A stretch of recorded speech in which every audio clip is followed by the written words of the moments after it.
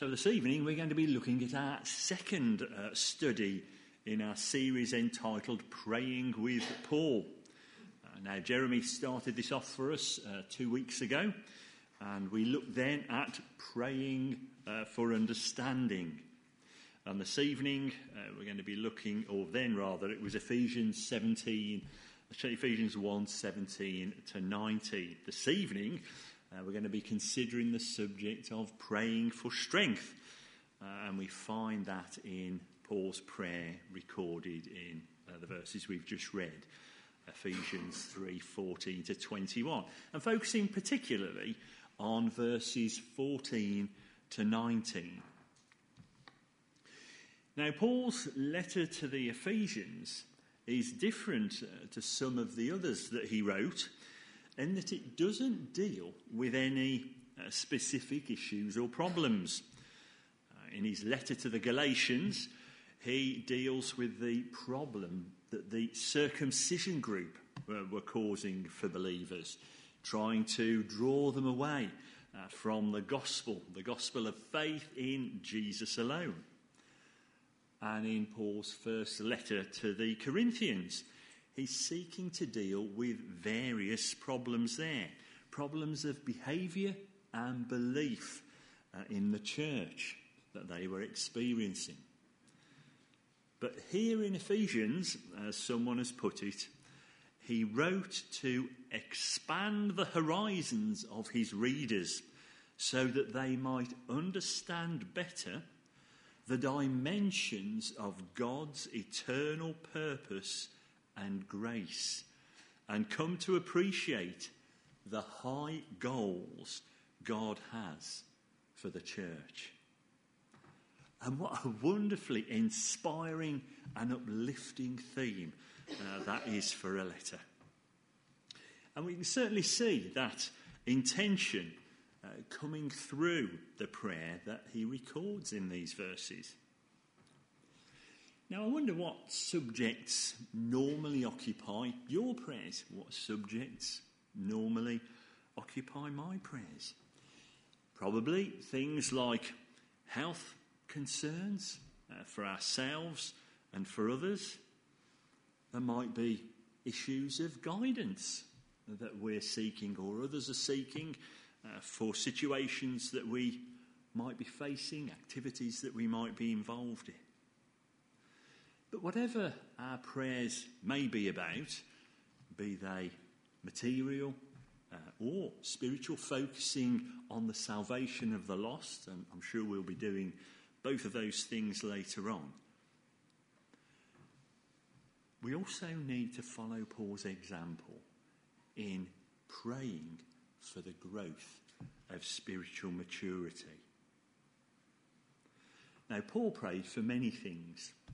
And we see some of those subjects, the diversity, in Romans 15. We see him praying that he would be delivered from those in Judea who do not believe, and that his service for Jerusalem may be acceptable to the saints. And then in Romans 10:1, we read, "Brethren, my heart's desire and prayer to God for Israel is that they may be saved." But Paul didn't allow his prayers to stay there. And we indeed find him praying for the spiritual growth of the people he was writing to. We see an example of this in Philippians chapter 1, verse 9, where we read, "And this I pray, that your love may abound still more and more in knowledge and all discernment."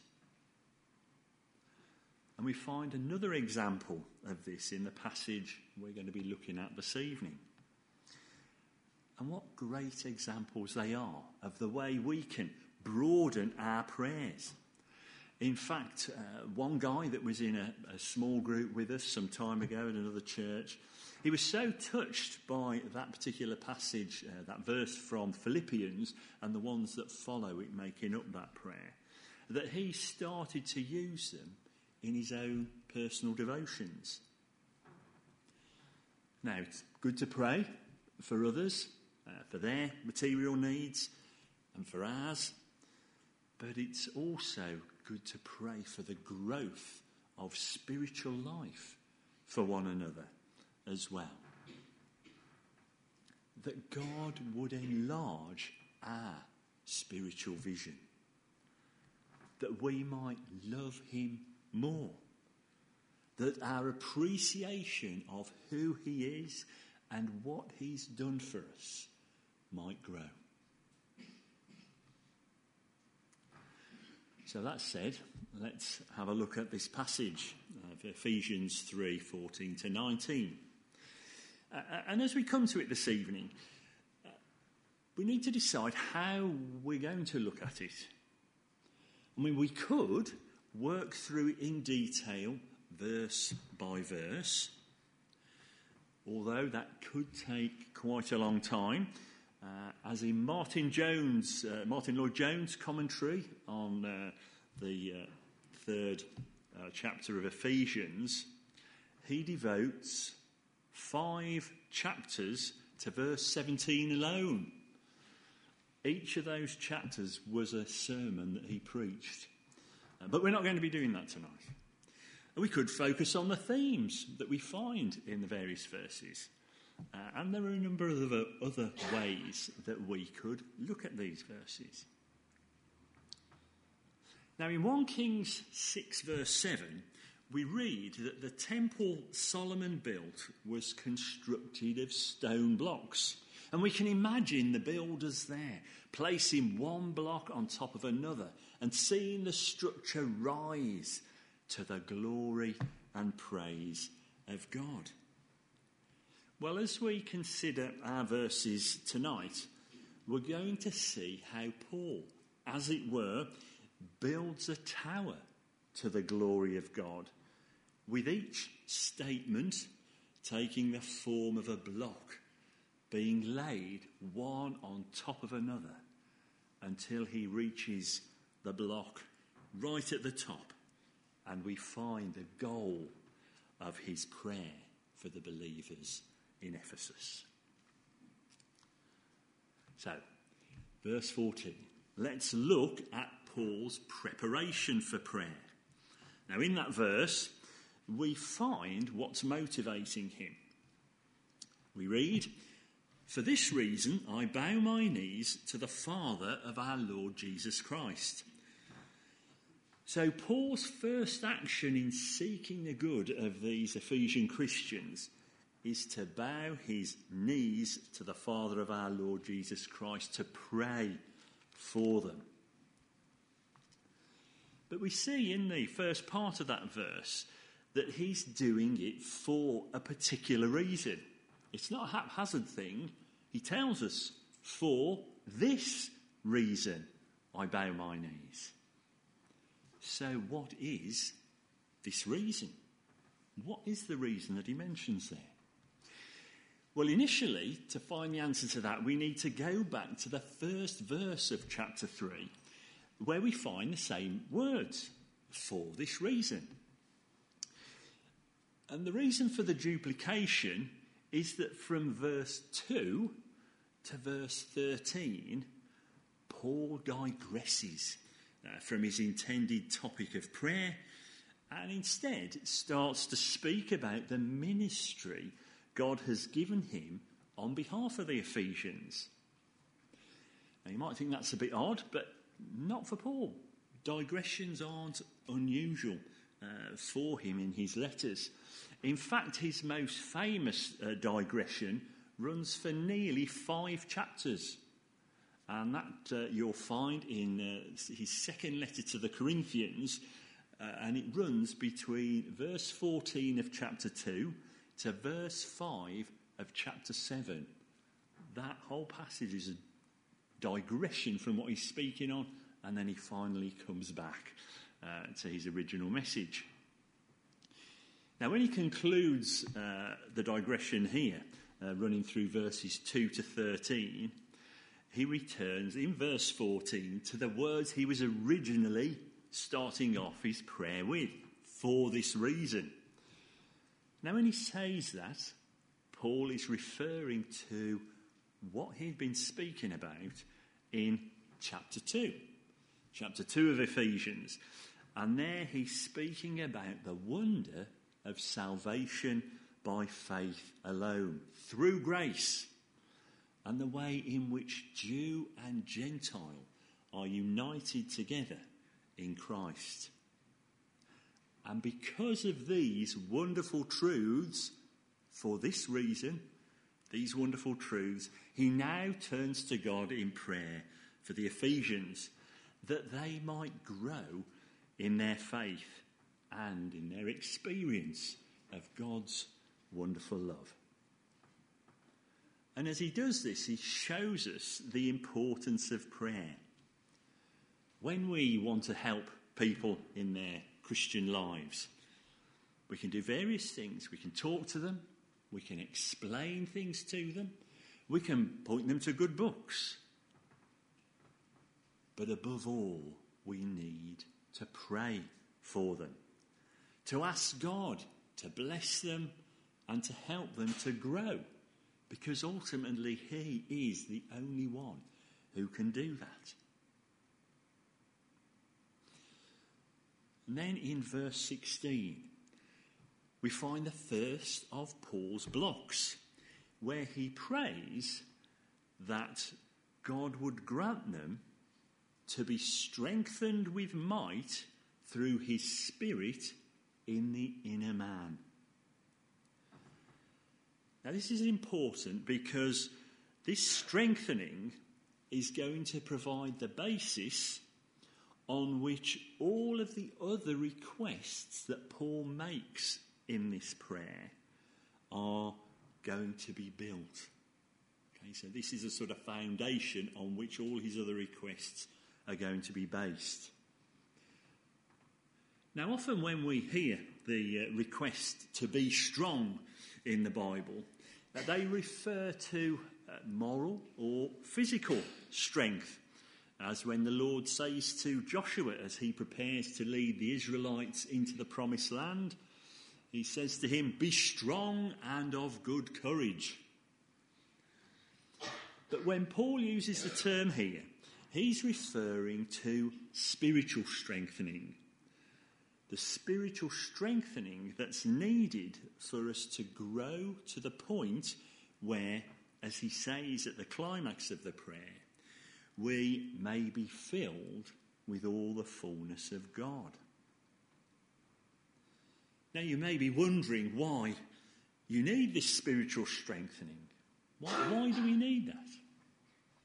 Well, in his commentary on Ephesians 3, Dr. Martin Lloyd-Jones highlights 3 reasons for us. Firstly, he points out that when we become Christians, we are babes in Christ, as Paul puts it in 1 Corinthians. We need to be protected and nurtured so that we might grow into mature believers. There's a progression in our spiritual lives. We start as babes in Christ and we grow.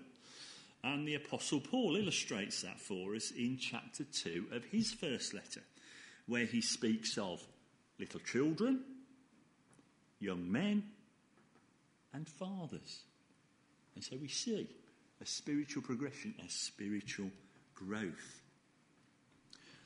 Secondly, Lloyd-Jones says that we need to be strengthened because of the devil, because of the attacks that he brings, because we are called to wrestle against principalities, against powers, against rulers of the darkness of this age, as we read in Ephesians 6:12.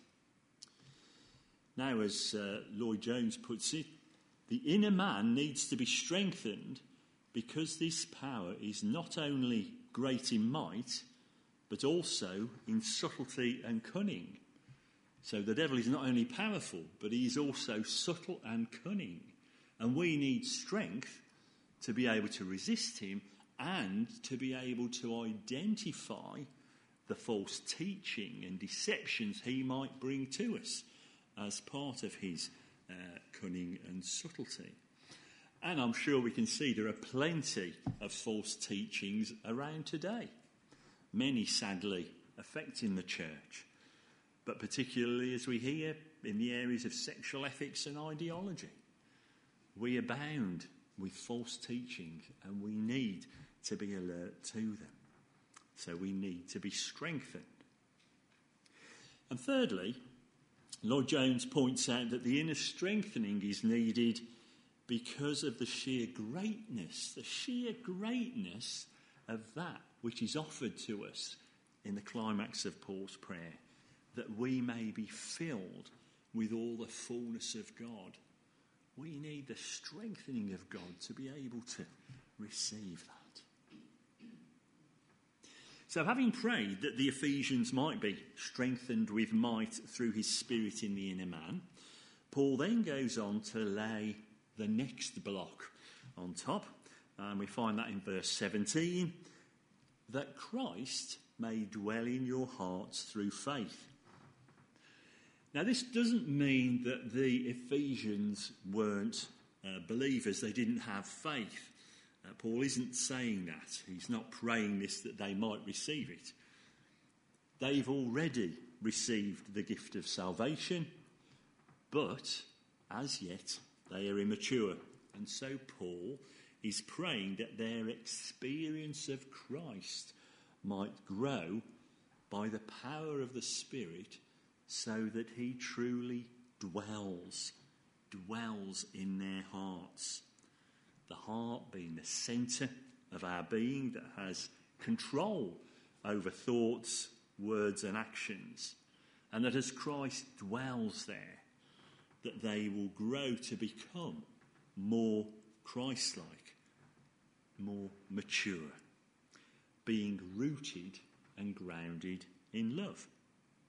Empowering them, as Proverbs 8 says, to keep your heart with all diligence, for out of it spring the issues of life.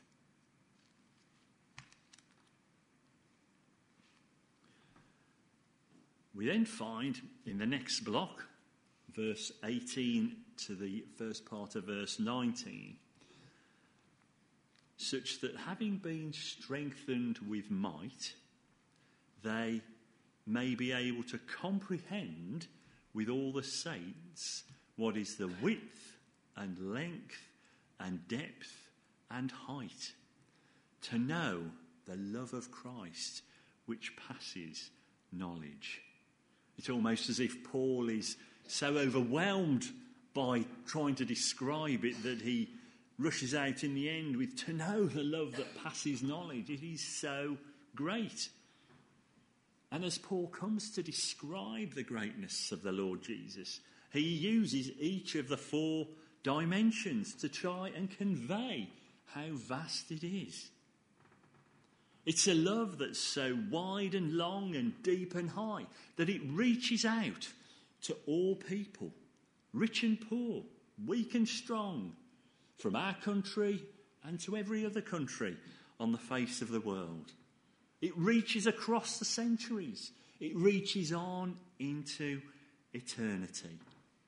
And it promises salvation, forgiveness, and new life to all who will accept it and turn to Jesus in repentance and faith.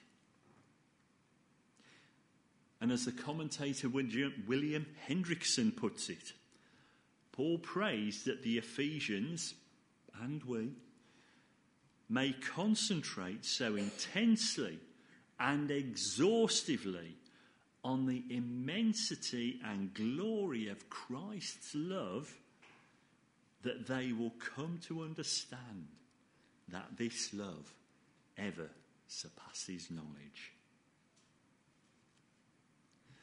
And then in the second part of verse 19, Paul lays his final block as he reaches the climax of his prayer, that you may be filled with all the fullness of God, that having been strengthened, knowing Christ's indwelling, and comprehending the immensity of his love, they may be filled with all the fullness of God, rejoicing in him, serving him and worshipping him in ever increasing measure. And we can be assured of that, because as verse 20 tells us, he is able to do exceedingly abundantly above all that we ask or think, according to the power that works